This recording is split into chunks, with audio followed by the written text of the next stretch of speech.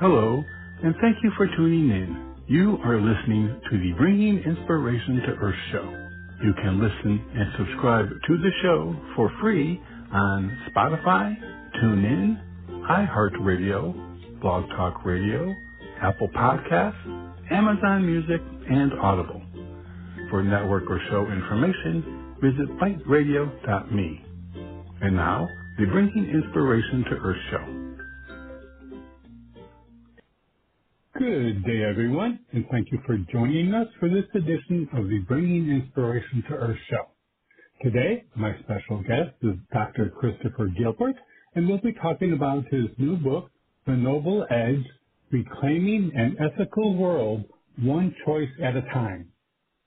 In a time of deepening divisions and, quote, alternative facts, trust and authenticity grow more precious by the hour. More and more, people are finding themselves driven to overcome the personal, professional, and social pressures for ignoring what is right in favor of what passes for success. As useful in the boardroom as in the family room, this easy-to-follow book contains insightful stories and a powerful model that sharpens the ethical lens and empowers the readers to examine their own standards and values by applying transformational concepts to their life. Most importantly, readers will finish The Noble Edge encouraged that they have the power and capacities individually and collectively to achieve moral progress and bring better ethics into their organizations, families, communities, and the world. As co-founder of Noble Edge Consulting, Dr. Christopher Gilbert has worked with Fortune 500, government, and nonprofit organizations, including the Bill and Melinda Gates Foundation, traveling the globe to spearhead trust in building business sustainability programs. For more information, you can visit Chris at his website, which is www.nobleedgeconsulting.com. That I'd like to welcome Chris to the show. Good day, Chris. Hello, how are you? It's wonderful to be here. It's a real privilege. Thank you. I'm happy to have you here, and I enjoyed your book. It was when I picked up a book and I saw talking about ethics, I thought, boy, this is going to be some kind of book to have to dive into. But you made it very light and very accessible and relatable. So, if there's any tool that can make ethics understandable, your book is the one to do that. Well, I'm very pleased you say that because that's exactly what my intention was, to take what could really feel like a very heavy subject, ethics, morality, philosophy, and make it very accessible and really to demonstrate that each of us has the power, if we look at making decisions consistently towards the right, to really change the world around us, the world that we're, in point of fact, I think really discouraged about or suffering from at the moment when we really need so much more trustworthiness. And we ourselves want to be trustworthy. Yeah, it sure is. There is definitely the need is right there now. So let's start with, like in your book, the definition of ethics. So can you give the listener just an idea of what ethics is? Yeah, absolutely. I'll do this sort of from an academic perspective first, and then head towards something that's a little more accessible. You can look at morals really as the standard that individuals or a group uses to determine what's right and wrong. And if we look at morals that way, we can look at ethics and say, well, these are the actions that we take after we've done that examination, sometimes for the good, sometimes for the ill. So really simply, we could say, morals are really in the talking. Let's all talk about what we agree is right. And ethics are in the walking, the actions that we take after we understand what those around us think is right and wrong. Yeah. So, and then a couple of your principles, you have like 21 principles in the book, really kind of address that aspect of, there's the talking and then there's the doing, and there's, one of my favorite news anchors is, don't look at what they're saying, look what they do. Yeah, Is exactly. doing. Yeah. Well, now your interest in ethics, how did you come to that? You didn't, as a kid, want to grow up to be an ethics specialist, did you? No, that's probably very true. I wanted to be an astronaut when I was really little. So I think the journey towards ethics, I think for everybody is probably a long one over time, especially as you grow up. But I think I got my first real taste of something that was unethical in the business world when we had a startup company. We'd raised about $1.5 million in venture capital. We had a very profitable operation which had operated for about 3.5 years, and we were looking to try to expand this business across the country. And we wound up dealing with a lot of very large strategic partners, large other food companies that knew the food business, and had several of them come to our operation, see it. A bunch of them said, "No, thanks, we're going to stick with what we do." And then a couple of them said, "Yeah, we'd really like to do this, so let's spend a month there and look at things." Well, the group that did that took off, and then 6 weeks later opened their own operation, which looked almost exactly like ours out in the Midwest. And we realized, wait a minute, despite the fact that we've got all these contracts and agreements about what they can and can't do with our ideas, they took our ideas and ran with them. So I think for me that was the first taste of business ethics. I didn't really think about it that way at the time. We were much more involved in having to lay off 35 employees and shut the doors down when our venture capital group said, that's it, we don't want to keep going after this got stolen. And we didn't have the money to pay for lawyers and legal space against a very large company that's making billions of dollars every year. So I think I walked away from that and I said, we need a better way of thinking about making choices. And at that time it was in the business world. And I think that just morphed and became much larger. I started including it in the business courses in graduate and undergraduate school that I was teaching at after that operation shut down. And I realized we have to have a better conversation, a better way to think about the choices that we make. And that's really finally what led to me getting a PhD in leadership ethics and in writing this book based on that experience and a number of other ones. Yeah. By the way, I think your company's name of Cravings was a lot better than the competitor Breeze. I mean, when I think about the idea of ordering from a food delivery, I would really want my cravings, to be addressed, So, but anyway, just yeah. Well, I'm glad you said that because we felt that way too. We thought Cravings was a far better name than Bringers. Exactly. Boy, that is crazy. So now, in that particular example, I think, it's one of those cases where when it comes to ethical choices, there's, I think in your book you indicate sometimes that the ethical choices aren't always the best pathway to truth. I can't remember. I should have had that one handy. But yeah, it was probably the section that was. It's probably the section that was talking about the difference between transparency and truthfulness, and saying that transparency is not always the best path to being ethical, but truthfulness is. Yeah. Well, one of the things that there's one particular phrase or that you talk about in the book, and it's called situational ethics. So can you tell us about that? And,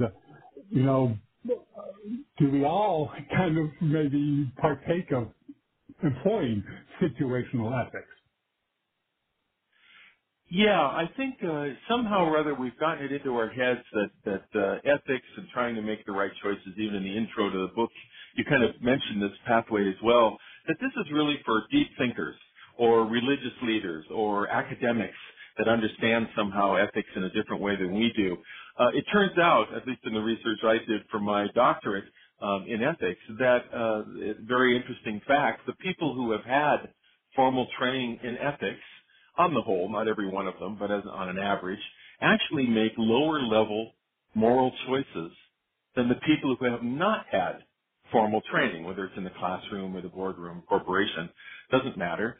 And so for me, that was really an indictment about the way that we trainers or teachers teach the subject or work with people in facilitating that subject. That instead of giving them that, look, ethics are there to tell us this is right and this is wrong, we sort of deal very philosophically about it and teach them a whole bunch of different pathways, some of which are conflicting with one another. And so people were walking out of the classrooms or out of the boardrooms with training in ethics and being able to find a way to look at it, one you mentioned is situational ethics, in order to be able to say, well, I made that choice, and if I use this framework, that makes it ethical.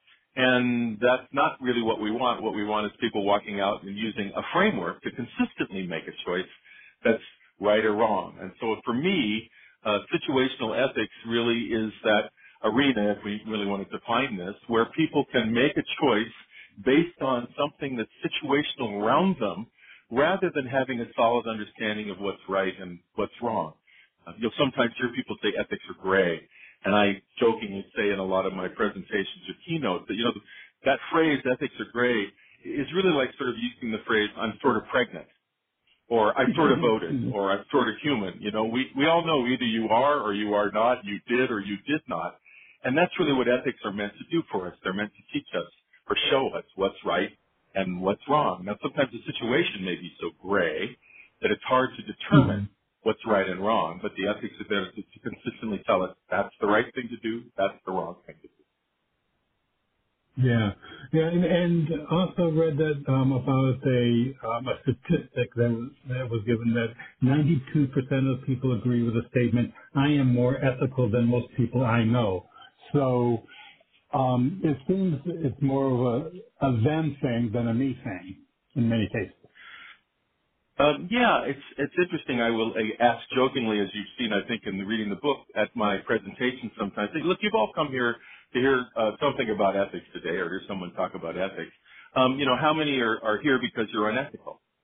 And of course, no hands go up in the room. Maybe the occasional joking hand will go up. And I say, well, that's right, because we all live by the highest standards, don't we? And then I'll ask, so who's glad that the person on your right or your left or in front of you is here today? And of course, that's when the hands go up, because we all live by the highest standards. It's everybody else probably making the right choices. And this, in fact, is one of the reasons that I wrote the book, to say, we can think about this, and rather than having a different set of standards for ourselves, we can use the same set of standards for ourselves and everybody to determine truthfulness, trustworthiness, and whether actions are agreeing with people's words. It's not as hard as I think the educational institutions and consultants make it out to be. Yeah. Achieving that common sense of truth can be a real challenge, and particularly in today's world, where it seems that everyone is presenting their perspective as the truth, the big T truth, to everything, rather than their view of the truth. Yeah, absolutely true. And you've obviously done a great job in reading the book, which I really appreciate. I talk a lot about the capital T truth, and these are the unchanging truths that will last. And then the small t truths that we believe in at the time, or groups believe in at the time, which inevitably turn out to be actually wrong. They're not, in fact, the truth, unless the small t truth is in agreement with the capital T truth. And I think the situation we've got ourselves again in the world is that while we are starved for a conscious knowledge of what's right and what's wrong, we still sort of sit back and say, yeah, but what I really am worried about here is getting something for me, and not so much worried about those around me that might be impacted by that choice that got me something. So it's an interesting, one of the most powerful tools in the book is this idea of walking up a ladder that we've always stood at least on one step of whenever we've made an ethical choice, and how to think about that, reasons for walking up that ladder to make the better choices. Yeah, one of in your book you use the example of the yelling fire in in the theater, and the apparent limitations of freedom of speech, and one of the and so there's that particular aspect of, um, kind of what one believes, what one can do that, has a potential impact in harming others. One of your principles, Principle 14, says that if what is ethical for one group is not ethical for another, but interactions between the two ignore the difference, then ethical relativism deeply shades any hope of universal rights in both groups. Now, the reason I want to bring this up is, because, when I was reading about the fire, my mind immediately came to more,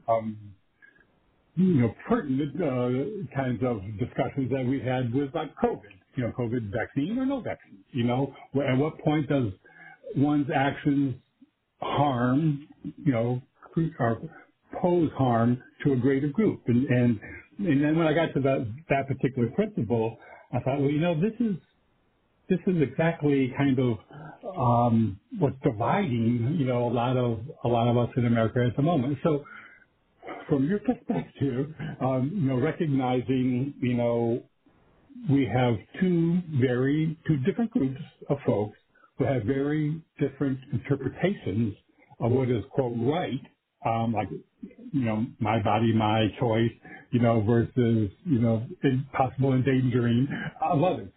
I know this is probably a big ask, but what is your view of that discussion that we're having now, or, whether, two or not two? I mean, it crosses over into so many areas, but I think that particular issue just made it very apparent that we're looking at it from very different points of view. Yeah, absolutely. And maybe the bottom line, like you were talking about in terms of yelling fire in a theater, is the recognition that even here in the United States, we have laws that temper an individual's freedom of speech. For instance, you cannot yell fire in a crowded theater because of the danger that it presents to others. If there is no fire in the theater, then you're just actually creating a panic, and that may lead to people's injury or death, which it had in the past. So this idea that an individual's freedom of speech is not limitless, it has to be tempered by a demonstrated concern for others' well-being. So not just Mm-hmm. what you can say yourself and do yourself, but what others around you, what affects the others that are around you. And I would say the same thing would sort of seep over the top of that cup about freedom of speech to the idea of freedom of actions, right? Vulnerability to this disease, and of course you first have to have a belief that there is a disease, but there's so much information out there that you could get yourself and conversations you could have with people who studied it perhaps more than you have if you're really doubting about whether it's there. Vulnerability to this disease is shared across the planet by all populations, age groups, economic and social classes, national sovereignties, educational levels, political and religious proclivities, races, ethnicities, genders. It doesn't see a line with all of those. The disease doesn't. So, just like global warming and pollution, COVID-19 requires no passport or visa or citizenship card to cross borders and influence entire societies, right? So man-made boundaries and national sovereignties prove no inoculation from the effects of a disease. And as a global people, because we all live here together, there's no one foreign to the planet that I know of. So the idea of foreigners is kind of a made-up case from humans made this up. As a global people, we face this sickness together. We fight this sickness together, and we must finish this sickness together. So I think the idea that you bring up is a very potent one, and really underscores the idea that our freedoms are not limitless since we live with others. No matter where you are, what ideologies you have, you're surrounded by people that you also have to take into concern when you're making a choice, or at least you're glad that they take you into concern where they're making a choice. And if you allow me just to go a little further, I use the example quite often of the four-way stop sign, right? So there's no stop light, but there's a stop sign. You pull up, you stop, and then you take your turn or go straight, whatever you're going to do. And each one of us does that. And what you're watching at a four-way stop sign isn't so much the law in Washington, it's the revised Code of Washington Law, 17-59.5. I don't pull up and go, ooh, that Washington Law 1795 means I got to stop here. I pull up and I trust you'll stop and you trust I'll stop. So it's actually trust between us that allows that four-way stop to actually work. And even though we're going 90 degrees from one another, me one way and you another, our lives are much better served, each individually, if I can trust you, you'll stop, and if you'll trust me, that I stop. And so that whole idea of the underscore here is that trust and that concern for others really allows me as an individual to have some of the greatest freedom. Yeah, yeah, well, yeah, and one of the other principles I liked was that the idea of trustworthiness leaves little room for relativism. I mean, you can't be kind of hard, trust light, so to speak. Yeah, that's exactly right. Imagine a driver coming from another country and they don't have four-way stops or they don't believe in them, so there's no law and they're not thinking about that trust. They just literally stomp their foot down to go through the intersection as fast as they can. Well, maybe they've done something all right for themselves as long as there's no one coming to that intersection that would hit them thinking that everybody's going to be stopping. But quite frankly, their lives are affected as well because they're really kind of literally having to close their eyes, stomp their foot down and get through that intersection as fast as possible. And that's eventually going to have a toll to it, right? It's not always going to work. So this idea that somehow or other our freedoms are being violated by either written or unwritten rules and laws about how we need to treat one another really doesn't make much choice. I think the great foundation of personal freedom is trustworthiness. And you can imagine whether you're growing up or you're in a business or whatever you're doing, it's when people trust you that you actually have your greatest latitudes of freedom. And of course, trust can't just be from words, it has to be from action. So it's a history of you being very trustworthy that actually allows you to have greater discretion and more personal freedom about making choices. Yeah, absolutely. Now, when it comes to the old nurture versus nature kind of controversy about, human development. Where do ethics and morality fit into that picture, in your opinion? Yeah, I think that's a fabulous question, and quite frankly, I think that debate is going to rage for a long time. But is research that shows, as I was saying, that we can frame every ethical choice in just three ways. That the outcome of that choice is about me and me only. The outcome is about some of us, as we sort of step up this ladder I'm talking about, and we take more into account, not all into account. And then the top step, the outcome of my ethical choice is about all of us, all that might be affected. So we could talk about nature and nurture in terms of being able to recognize that idea of moral progress. You think about us as infants, we're the most selfish things on the planet. Everything is about me. Feed me, change me, clothe me, diaper me, undiaper me, breathe me, it's all about me. And then after a while, we begin to recognize that things outside of us, if we're also treating those things well, actually works to our betterment, to our benefit. So we climb up and down those stairs, by the way, every day. Every ethical choice you make, you're standing on one of them. It's about me, it's about some of us, or it's about all of us. And I'd love to say, I'm always at the top step. No, I'm no different than anybody else as long as you're looking to be better tomorrow than you are today.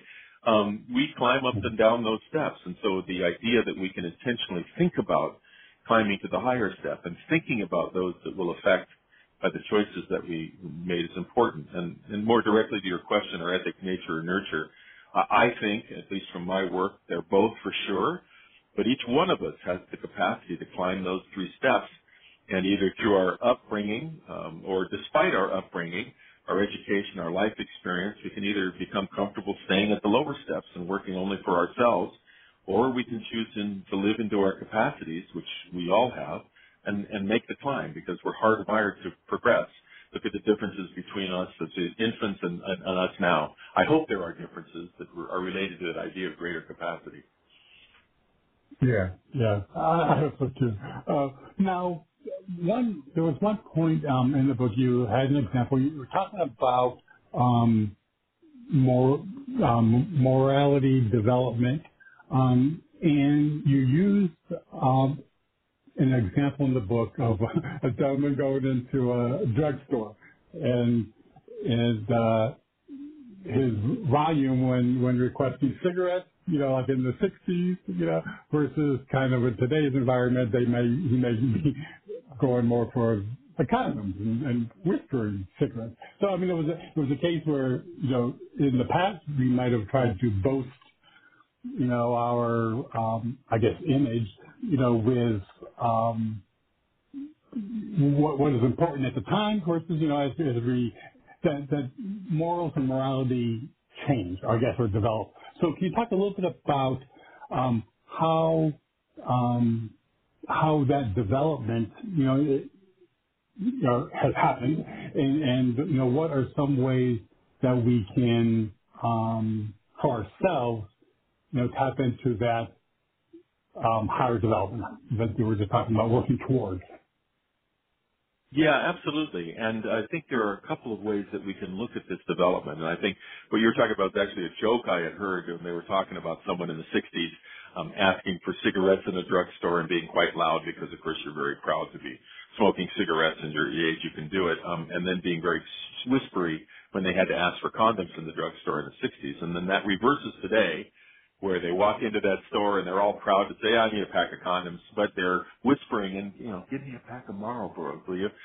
Because our understanding as a society has changed about that habit.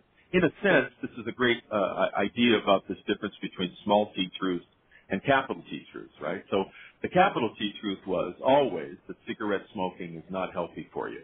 But for the longest time, we were sort of riding on the small T truth that it was great, it was fancy, there was some sexuality that it was potent in being able to do it. It was just your freedom to be able to do it. And I think over time, as we discovered ourselves and discovered the companies that had made it had actually lied to us about the research about how unhealthy it was, we began to transit out of that small T truth. Cigarette smoking is fine, and here's all the reasons it is. Even doctors used to say smoking is good for your throat. We transited to a much larger capital T truth that, what we're doing by filling our lungs with this external substance all the time is actually very unhealthy for us. And you can see it not just in smoking, but let's say people who are off fighting fires, forest fires. They're breathing in, if they don't have a mask, they're breathing in this stuff, and it really has an impact in them over time. So the capital T truth comes to be much more potent than the small T truth. And that idea that we can begin to develop it, that happens socially. So we actually, as a society, also are maturing together. Maybe not wittingly. We don't stand around talking about it, at least in that form. Like, are we getting mature socially? But you can look at what's going on in the world and say, yeah, you can see these truths kind of go through these different shifts over time. One of the things I talk about in the book is paradigms. A big word. Paradigms literally means what's the truth that you use to understand and interpret the world, right? So some people have a truth about genders, that men and women are equal. I certainly believe this, right? That doesn't mean we all have the same capacities, right? So it's like me thinking about a marathon runner. Oh, I'm going to run the marathon and beat somebody at the Olympics. No, I doubt it. I'm not made that way. I'm much more of a football player size than I am a marathon runner size. So it's not about capacities. It's really about equity, being able to have the chance to do all the things that I want to do. But at any rate, back to your question more directly, we can see social development go on this path. There were things that we used to believe in the past. We even made laws about them. Segregation is one example, where over time we began to understand that equality was about everyone, not just about a few, or that word equality doesn't mean anything. And so society itself began to shift. And quite frankly, it's often society that does the shifting, and then the laws that follow afterwards, right? So there was already a great banter about civil rights in the United States long before there was a civil rights law passed, which granted people access to the things that some of us had and others did not. So part of it has to do with that social moral development. Part of it has to do with the generations that we see. We're actually given gifts with the passage of time with these generations that come that in a sense have a greater capacity than we do. Maybe you can think about the difference between the way that you think about something and the way your father thought about something. That would be perhaps an example of that generational shift. There's another joke that goes along these lines that you take a look at the young people today, and they're skills poor and information rich, where our grandfathers were information poor and skills rich.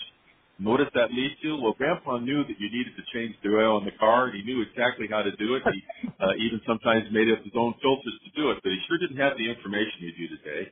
And what's become the priority, of course, is information. And now that I know there are people that go, oil, there's oil in a car, I need to change the oil. So we've got lights on the car that tell us when these things have to be done. And so we're skills poor and very information rich. So that's a kind of a trend that you can see. And I think we're going to wind up both skills rich and information rich in the end. But that's part of that transition. So some of it happens naturally, and some of it happens by experience. Some of it happens by education. I think that's another factor here that's really important. Everyone getting some level of education. And then I think some of it happens, quite frankly, spiritually. What do you mean by happens spiritually? Just a spiritual awareness of our action? Yeah, I think I want to avoid the word religious because that denotes a certain denomination of the way that we're spiritual, and rather focus on this idea that, ethics are really based on spirituality in the sense that spirituality is about understanding others, or if you use the rules from religion, doing unto others the way you want to be treated. Well, that's really the golden rule, quote unquote, is what ethics is all about. You can look at social responsibility in organizations the same way. If they're beginning to take on responsibility for the town around them, or the county around them, or the nation around them, or the world around them, that's thinking beyond themselves to understand that they need to do something about the world, because when the world gets better, the organization gets better. And as the organization only acts for itself, eventually it actually disappears. We can see all the heinous headlines today of the companies that have defrauded the world rather than been responsible for the world, and where they actually wind up in the end, they're actually tossed away. We don't need those kinds of things here anymore. We're advancing to a different place now in this global village. So I think by the word spirituality, I'm really referring to this idea of thinking beyond yourself, that we already have inside of us an innate way to think beyond ourselves, even if it's just to our family or our family members, and understand that there's a better world when we do that. Yeah, I agree. And we're going to take a real quick break. I do want to invite listeners, if you would like to call in and ask Chris any questions, you can call in at 619-789-4359. And for those listening live in the chat room, if you have any questions, feel free to post them there. And then keeping in line with, the spirituality aspect. And my listeners I deal with that topic a lot, and so there was one phrase in your book that just popped out at me, so to speak, and it was called an ethics out-of-body experience. So we're going to take a quick break, and then when we come back, I'm going to want to hear about that, okay? All right. Sounds good, Robert. Everyone stay tuned. We'll be right back after this brief break.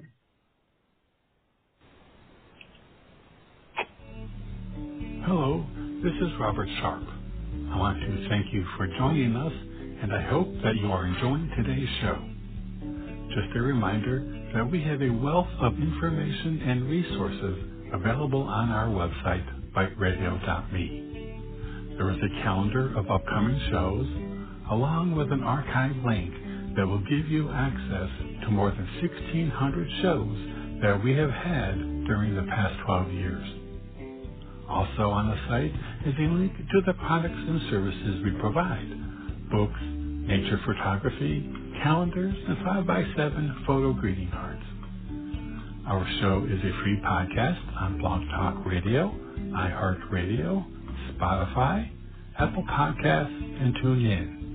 And you can subscribe for free on any of those platforms by using the links on our website homepage.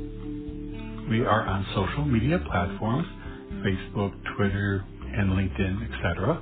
And we also have buttons to those platforms on the top of our homepage. Our website, biteradio.me, has much for you to explore and enjoy. I also very much appreciate you supporting our guests, and especially today's guest. And now, back to the show.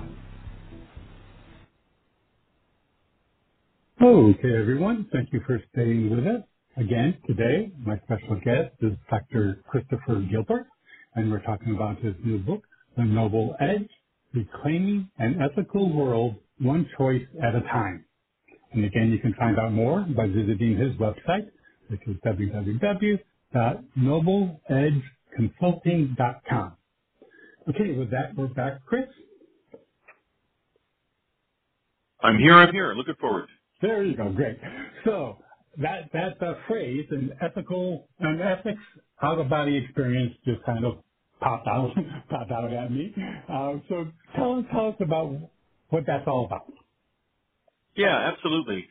I noticed first in my classrooms, again, I was teaching in the graduate and undergraduate business courses at several different universities. And I noticed that as I was going through the case studies, especially with the students, where they're looking at some real live example of some company or some leader in a company that had made terrible choices in the past, and to sort of take a look at all the dominoes that fell down as they made those choices, that my students, and then I later came to see the people in my corporate courses or training, were having what I came to call an ethics out-of-body experience. That is, they were looking at these people that had made terrible choices and then sort of sitting back in discussion saying, but of course, I myself would never make a choice like that, right? I mean, this is heinous, this has done terrible things, and I could never make a decision like that. All while we're cutting people off on the freeway, secondhand smoking, fudging on our taxes, cheating in relationships, and somehow or other standing apart from that those actions or words about those actions, from these people that are much higher profile and may defraud others of millions. And I talked about the bridge a little earlier in our discussion.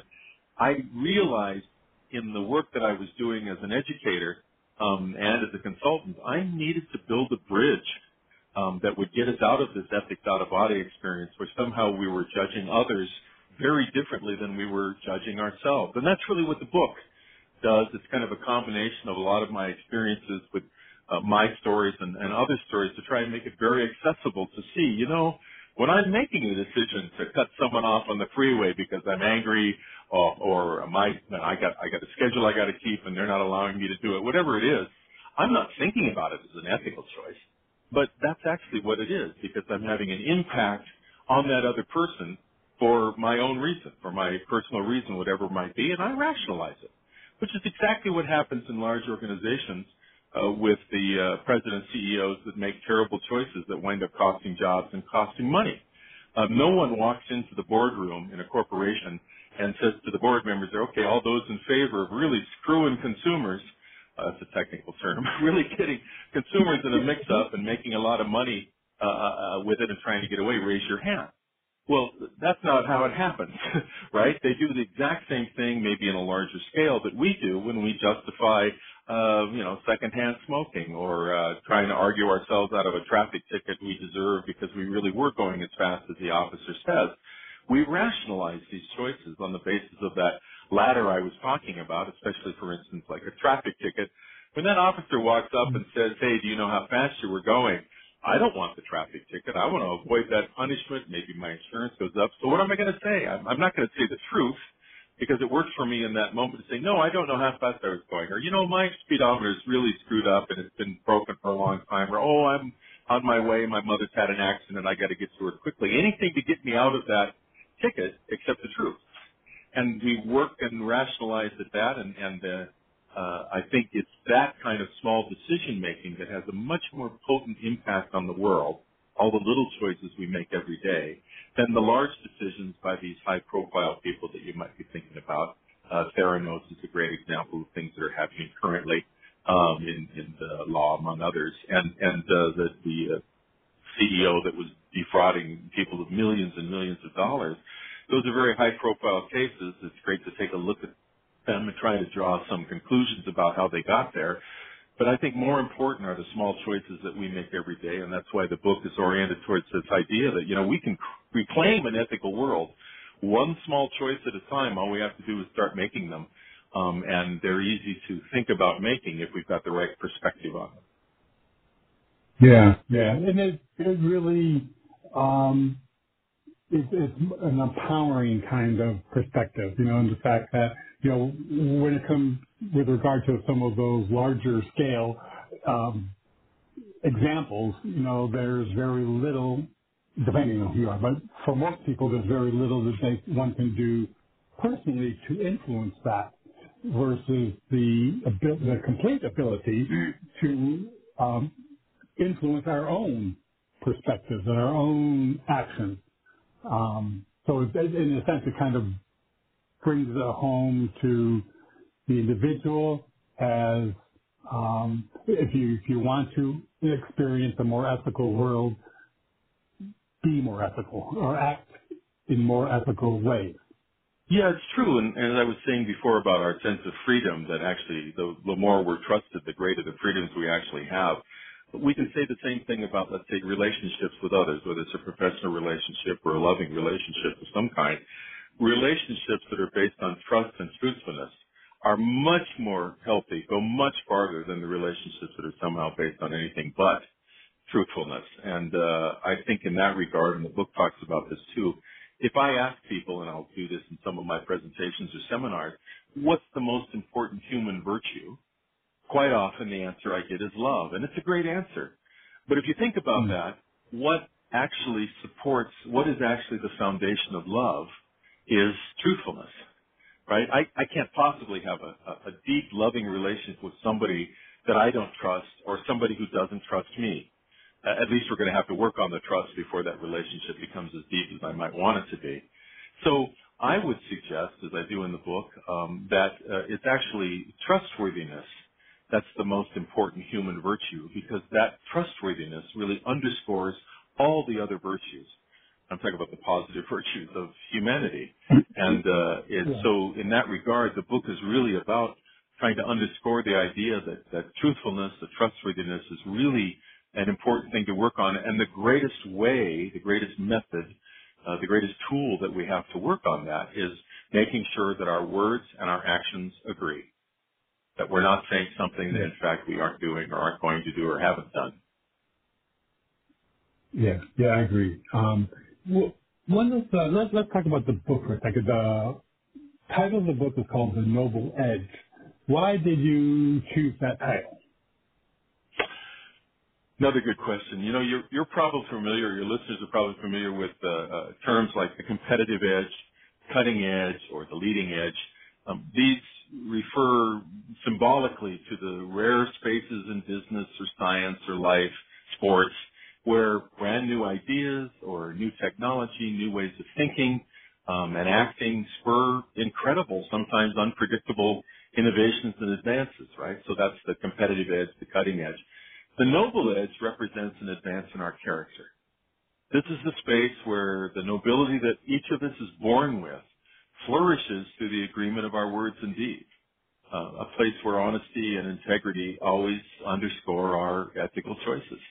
And again, if we think about that, the idea of trying to have consistency in our values and our virtues, it really becomes very transformational if we think about it in terms of the trust that we're engendering from others. Because all of our relationships, whether they are personal, professional, loving, are really based on that trust that somebody has for us. So again, I think the idea of the noble edge is being in a space where we understand the greatest virtue is our trustworthiness. That's the greatest a currency that we have in the world, and that making our words and our deeds agree is extremely important. Yeah, I like it. Now, the format of your book, you have in your chapters, you provide some information. Then you will have an ethics principle or two within the chapter, an instant replay, and then a very knowledgeable character, Grace. So tell us why you chose that particular format for this book. Yeah, absolutely. The book was intended to invite readers into a conversation about making better choices or consistent choices. and in a sense enlarging our ethical radar screen so the decisions we might take for granted now that might deal with us and we're not thinking about others begins to blip on our screen about, yeah, and how is this impacting the others that are around us.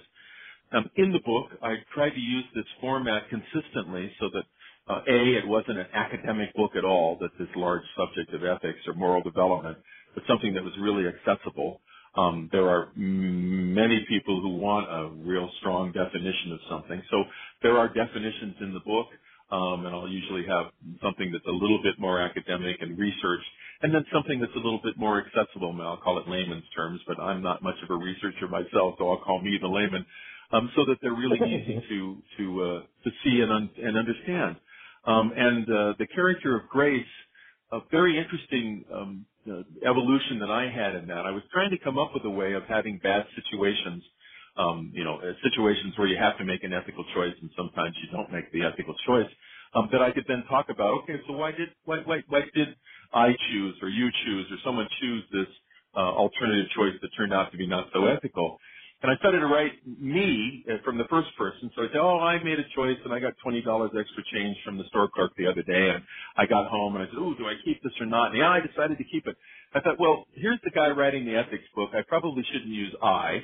That's because it's going to be like, well, how's this guy making this bad choice to keep the $20 he doesn't deserve authoring this book on ethics? So I said, okay. Maybe I'll put the reader in this. I say, okay, so you went to the store and you got the $20 extra change and you kept it. And I'm going, well, that's no good because it's like pointing the finger at somebody, and you may be far more ethical than, doing the situation that I was describing. So I thought I need a fictional character. I need someone that I can sort of shoulder these different decisions, and they're fictional, so there's no one making a judgment, right or wrong about them, to be able to explain the kind of thought process that one might go through when they're trying to decide the right choice to make. And that's where I came up with Grace, and I think it was heavenly inspiration that made me call her Grace. I don't even remember the process. I just remember I need a name, Grace, and I just started marching on into the book, and it wasn't until later I go, Grace. What a great, what a great name for this character who's trying to make better decisions. Exactly. I mean, if someone named Grace doesn't have that higher goal or desire, then I don't know what kind of name it was, but it was a perfect choice, and I liked the examples that Grace provided, that you provided through Grace, because that is the one area I think that the readers are going to be able to translate or to be able to look to themselves for a similar kind of experience where they can then, apply the information directly. So, I mean, it was very good in making it very accessible. So, like I said, Grace is a smart cookie. Well, I appreciate it. In fact, if the book gets popular enough, I think I'm going to start offering T-shirts that literally say, "What would Grace do?" Yeah, exactly. That would be great. That sounds good. There you go. You got that marketing knowledge of yours. Yeah, there you go. Yeah. Now, one of the areas that I think one of the areas I want to talk about now is that you indicate that people can take advantage of progress offered by crisis. So can you talk a little bit about that? Because I don't think many people view crises as an opportunity. So can you tell us a little bit about that? Yeah, I don't want to minimize anybody's crisis that they're going through. And in the time you're in it, I think it's often quite difficult to see anything like progress or something positive coming out of it.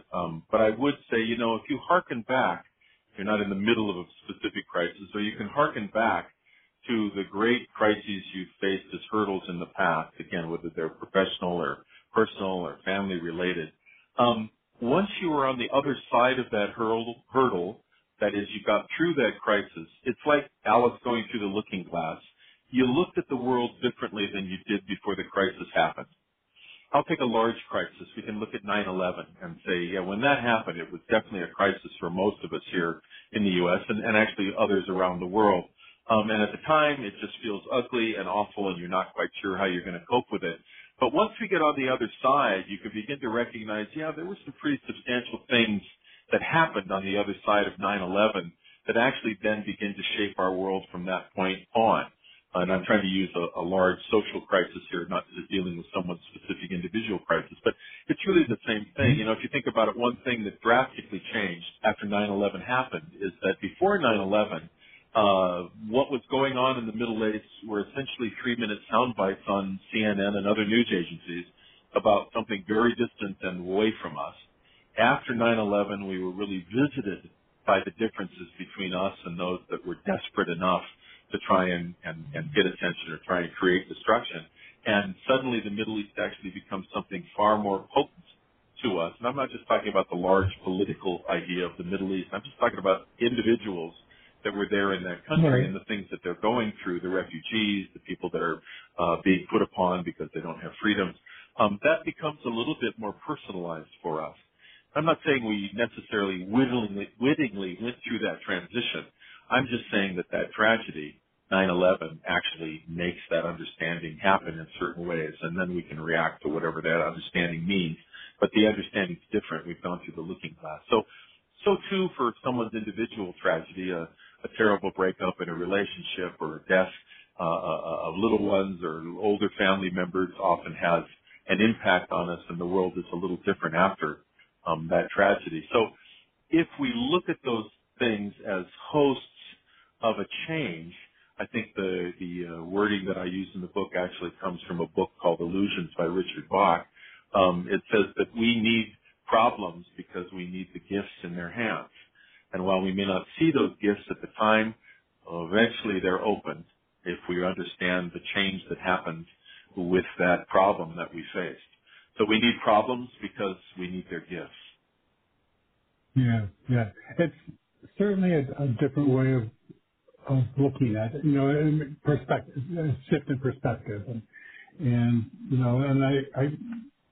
I guess that shift in perspective is the beginning of change, of our actions from that point forward. Yeah, and we don't have to have tragedy to make those changes. We've got free will. We could sit down and think about those things and make those changes towards the better anyway.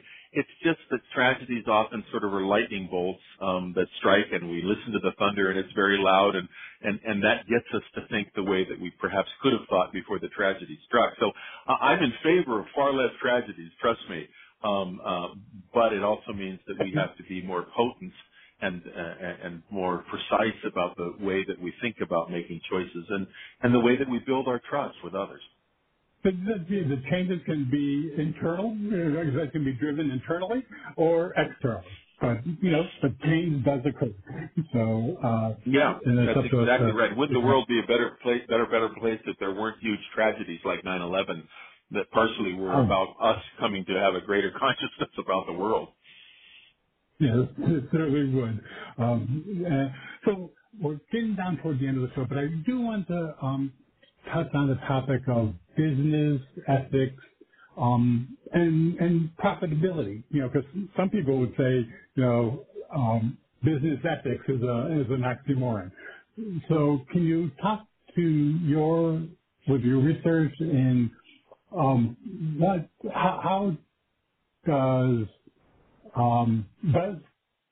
be more ethical in one's actions from a business standpoint, can it lead to more profit? Yeah, absolutely. When we originally started this conversation, I'm going to say for me that was about 25 years ago with different businesses or corporations. We didn't have many facts or figures about the change that would be there. And now we do, and I'll talk about a couple of those. The largest shadow is cast from the top. And many leaders in business organizations and elsewhere run to the law as they attempt to make ethical choices. But unfortunately, where law tells us what we can do, it's ethics that tell us what we should do. And that's really one of the Hmm. points in the book as well. Laws tell us what we can do, but ethics tell us what we should do. And don't we want the decisions made at the highest levels, at all levels, to be focused on what we should do? What's legal isn't always very praiseworthy, and I make a point of saying in the book, if we start the conversation about the law, that's fine, but that's really the low bar for taking ethical actions. It's the first place we could start, but we shouldn't stop companies who move dangerous or environmentally damaging processes offshore, where laws aren't as protective of workers or environmental laws are lax. It can be legal to do that. I can move my corporation someplace else in some other country that doesn't have the same environmental laws. It's legal to be able to do that, and I can do the pollution there that I couldn't do here. But is it the right thing to do? And so I think that's really where the organizations I work with, the business conduct is not based so much on compliance in the law. That's the first place to start the conversation. It's really about understanding the things that the business should be doing, which, by the way, includes more and more business becoming more socially responsible. And I said there are figures we have now about organizations that make ethics a priority versus or social responsibility a priority, and organizations that don't. Every year there's a survey that's run by Ethisphere and Gallup about the top 100 most ethical companies as compared to the bottom 100, I'll say, least ethical companies, and what the differences are. So there's some pretty remarkable stats. For instance, there's a 22% increase in profitability among the top 100 organizations as compared to the bottom 100. There's a 21% increase in productivity in the top 100. There's a 37% decrease in absenteeism in the top 100, right? And a 65% less employee turnover in the top 100. So it's far more profitable to make ethics, social responsibility a priority in your companies, whether it's a small company or a large one, because in the end, that sense of trust and that sense of responsibility spills over the cup to the consumers that are buying the products, and there are enough companies out there doing heinous things that it's quite easy to represent yourself, especially if you're being more ethical, as one of the ethical and one of the socially responsible, and it leads to much greater profit in the work that you're doing. So I'm glad we got those stats now, because your question is exactly like the bottom line question that CEOs used to ask me. So if we do all this and we spend all this money inside of our company, what are we going to get out of it? And I had some answers, but not stats like these. Now with stats like these, it's like, well, do you want to be 22% more profitable? I can imagine getting a 22% raise every year. 22% more profitable? Yeah. Oh, sure we do. Well, okay, then let's talk about how that happens and the companies that are making it happen and the things that they use to make it happen. So we're on the path towards a better world. I think maybe I need to say this, especially if we come down to the interview. You know, I couldn't be, despite the fact that I spend my life in this world of really bad decisions, of bad decision making, I couldn't be more optimistic about what's going on now in the world, even though there are heinous things happening all the time, every day, because more and more people of greater diversity are entering the conversation in profound ways to make a change and asking the right questions, right? Even this idea of social responsibility and ethics in a company, we wouldn't have said a word about this 35 or 40 years ago. Now it's on many people's minds, especially consumers' minds. It's on our minds about diversity and equity and equality. All those things are good for the transformation that we're actually in the middle of making. Yeah, that's good. And, also it seems that, helping make the case are those very high profile, not do-gooders, the unethical actions of some of those large corporations making this is the question. Oh gosh, we're down to the end of the show, Chris, but what is it you hope that the readers are going to take away from reading The Noble Edge? Yeah, I think that's the thing. I'll give 3 concrete things that I'm hoping the book does, because again, it's meant to create a conversation, and I'd love to get involved in that conversation wherever it starts to happen. I think first, you stop thinking of ethics as being situational or gray. You can't be sort of pregnant. You can't be sort of human. Ethics are there to tell us what's right and what's wrong, and you are or aren't following the idea that there is something right or something wrong. That's solid ground to stand on to make choices, and everybody starves for it. Second, ethics aren't philosophical or iffy, even religious. a good analogy for what ethics are like the guardrails along the side of a highway bridge. Who would cross the bridge at 60 miles an hour if there were no guardrails along the side? So we don't look at guardrails as punishments. We really look at them as a privilege. Ethics are there really as a privilege to help us get along on our path that we want to go with the others that are also going on paths either the same way or different ways.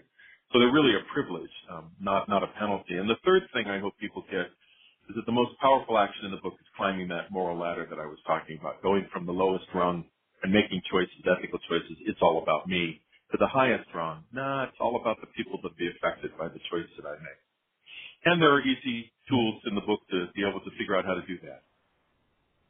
Absolutely. Well, I didn't think that I was going to enjoy a book on ethics as much as I did yours, but I did, and it made it very understandable, and I believe that the reader can't help but have a raised awareness when it comes to their actions with regard to ethical and moral choices that one makes. So I want to thank you for your time today. I really enjoyed speaking with you. Yeah, thank you so much. And people can get the book at Amazon.com and Barnes & Noble and all the places they might go to their brick or mortar spots. So. Perfect. That sounds great. And I want to thank you again. So everyone, today my special guest has been Dr. Christopher Gilbert. We've been talking about his new book, The Noble Edge, Reclaiming an Ethical World, One Choice at a Time. And as you said, you can find that book at Amazon and other leading book distributors. And you can also visit his website, www.nobleedgeconsulting.com, to look at all the other services that he has to offer. So everyone, I want to thank you for joining us for this edition of the Bringing Inspiration to Earth show. And until we meet again, thank you for tuning in. You've been listening to the Bringing Inspiration to Earth show. Remember, our show is available as a free podcast from Spotify, iHeartRadio, TuneIn, Apple Podcasts, Blog Talk Radio, Amazon Music, and Audible. To follow our show on any of those platforms, visit biteradio.me and select the one you use most. You can also find us on Facebook, Instagram, and Twitter at Byte Radio Me. Until we meet again, remember to be a bright light by bringing inspiration to your world and to the lives of those you touch. With the Lucky Land Slots, you can get lucky just about anywhere. This is your captain speaking. We've got clear runway and the weather's fine, but we're just going to circle up here a while and get lucky. No, nothing like that. It's just these cash prizes add up quick. So I suggest you sit back, keep your tray table upright, and start getting lucky. Play for free at LuckyLandSlots.com. Are you feeling lucky? No purchase necessary. Void where prohibited by law. 18+ terms and conditions apply. See website for details.